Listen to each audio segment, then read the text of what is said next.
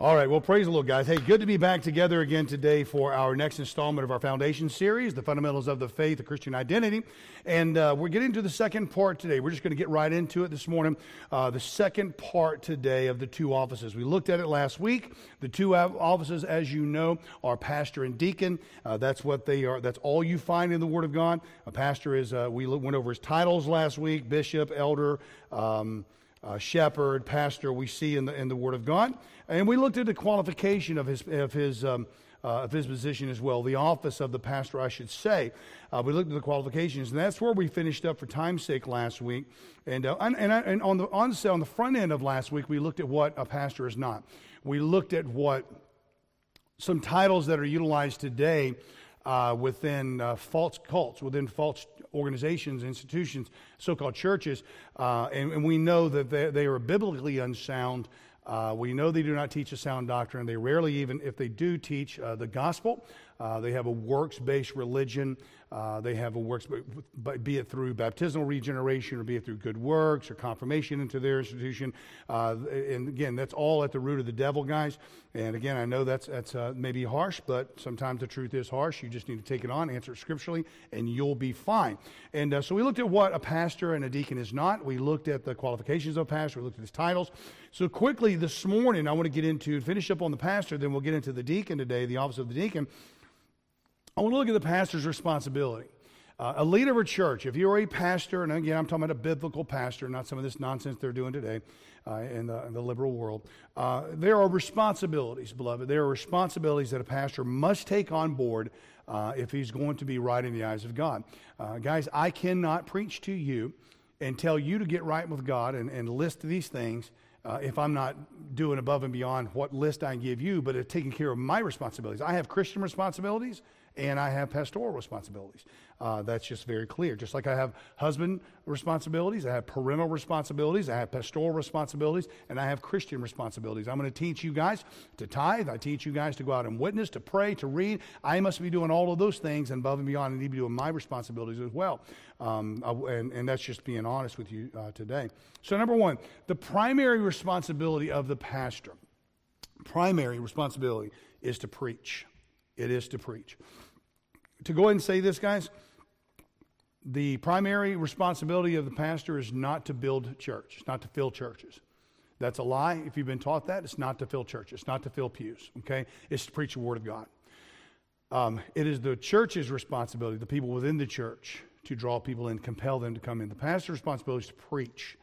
Acts 20, verse 28 tells us very clearly, it says, Take heed therefore unto yourselves and to the flock over the which the Holy Ghost hath made you overseers, to feed the church of God, which he hath purchased with his own blood. It's one of the reasons we're doing this class, guys. It's one of the reasons we're doing this on a Thursday morning for you, so that I can teach you. Because again, as we've mentioned, at Calvary in Cardiff, we have one shot. We have one day.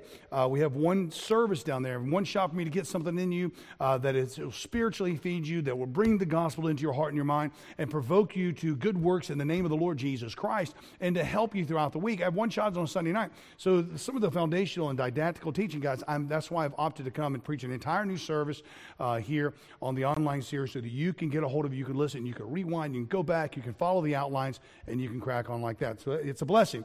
And but it is making sure that I, as an overseer, take that oversight thereof to feed the flock of God. 2 Timothy 4, verse 2 tells us, preach the word, be instant in season, out of season, reprove, rebuke, exhort, with all long suffering and doctrine.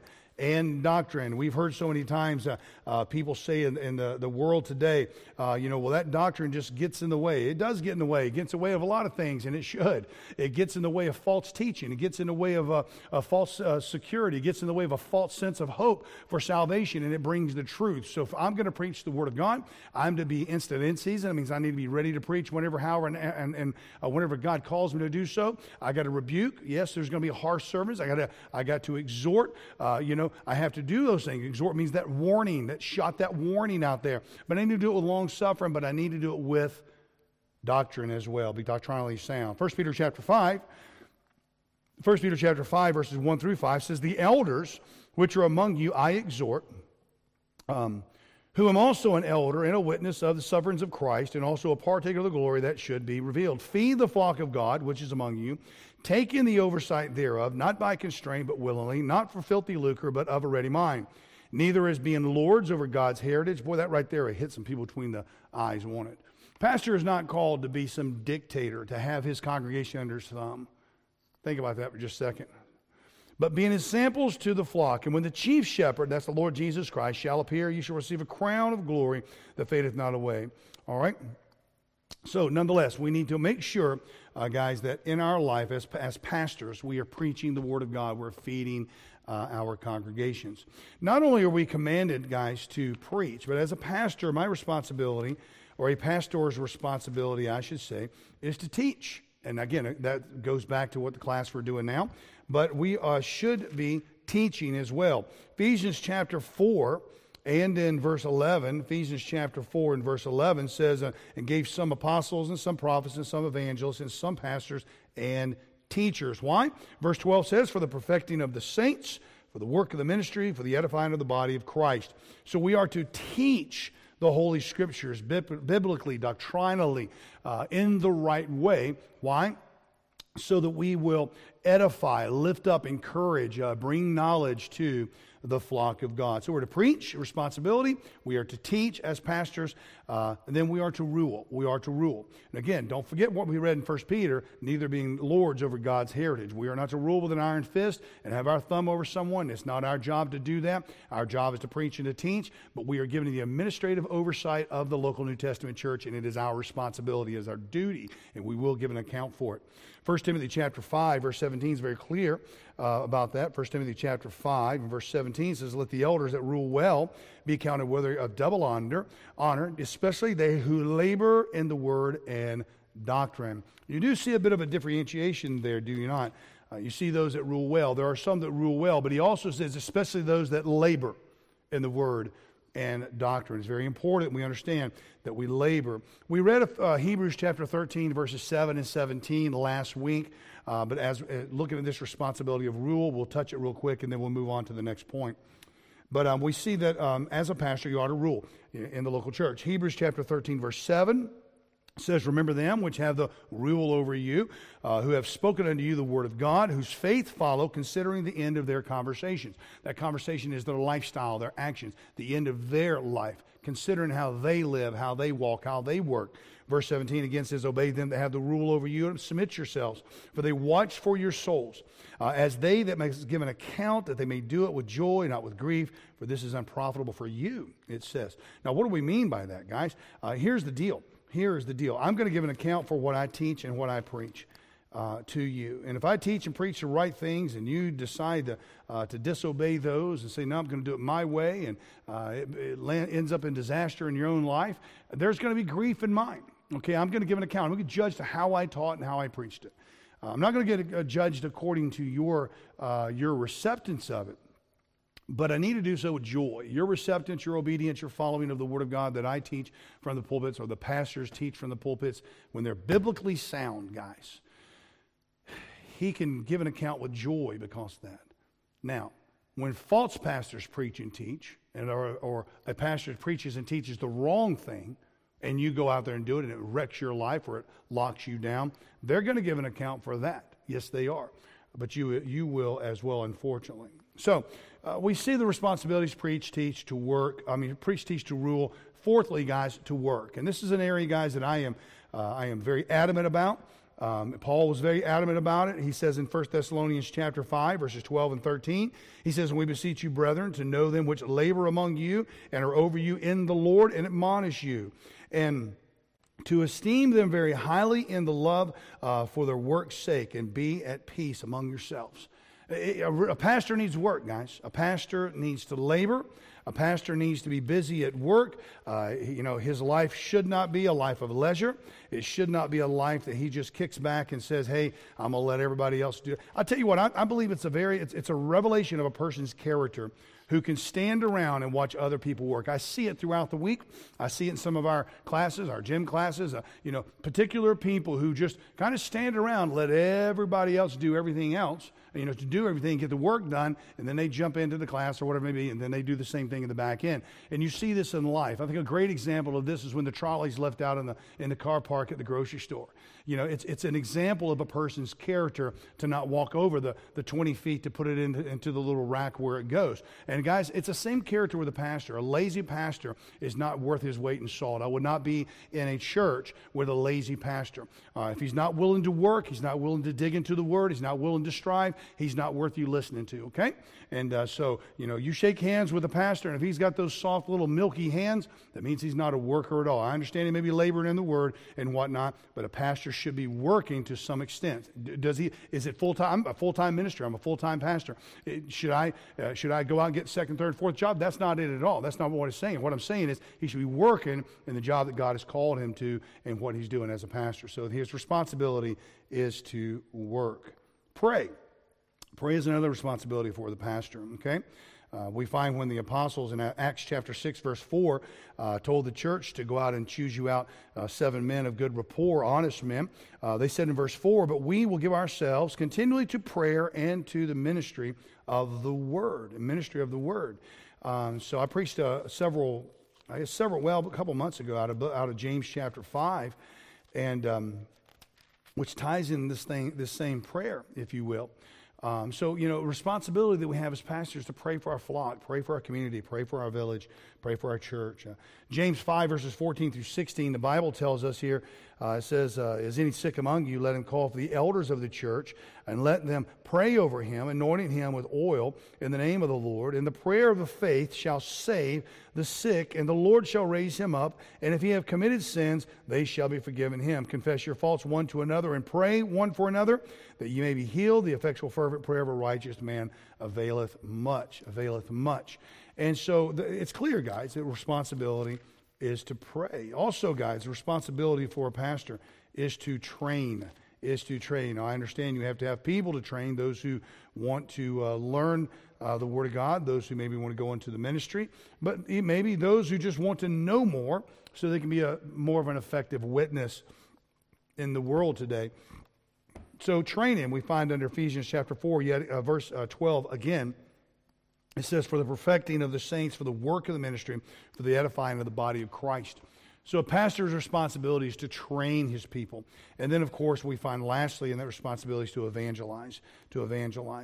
This doesn't mean that the pastor should be out of his pulpit, 30 Sundays or whatever it may be, traveling the road evangelizing. It doesn't mean that at all, but it does mean he should be evangelizing in his life. Verse 5 of chapter 4 of 2 Timothy says, but watch thou in all things, endure afflictions, do the work of an evangelist, make full proof of thy ministry.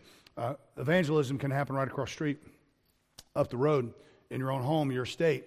That's where evangelism can happen. So it does not mean that a pastor needs to be on the road, keeping it hot, preaching in other churches. Remember, a pastor needs to tend to and take care of his own church and take care of his own pulpit, take care of his own people, his responsibility. That's not a slam toward anyone who travels as a pastor, not at all. But I am telling you that a pastor's responsibility is to make sure his church, his pulpit, his flock is taken care of first and foremost. Doing the work of an evangelist, I believe, is a daily work that we should perform, evangelizing the lost today. So that is the office of a pastor in the two offices, guys. I'm going to try to go through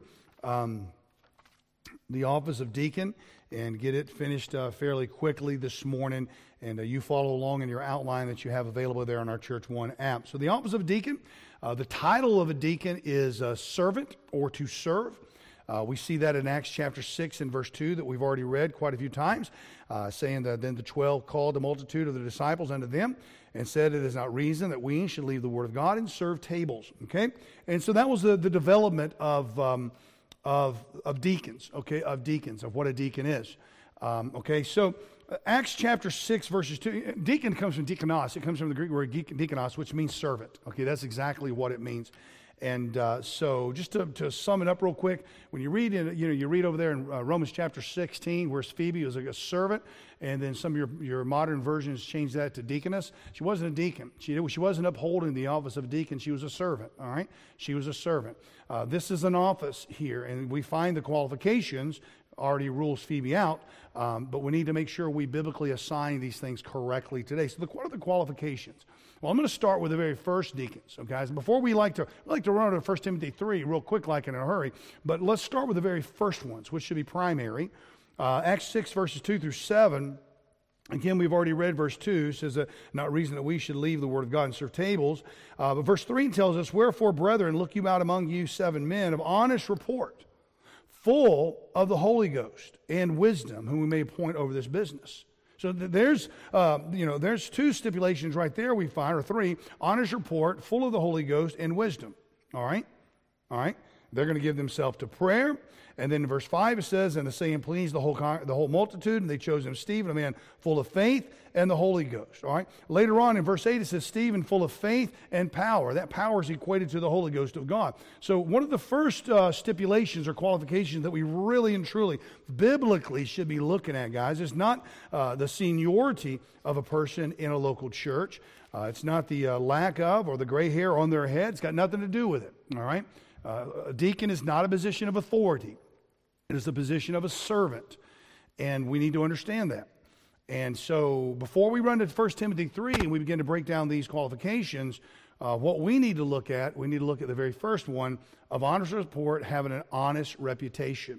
And now we go to 1 Timothy 3, as we just read a moment ago, Acts 6, we in verse 3, honest report, honest reputation. Acts 6, verse 3, filled with the Holy Ghost. Acts 6, verse 3, filled with wisdom. So there's our first 3 right there, okay, that we're looking for in this character.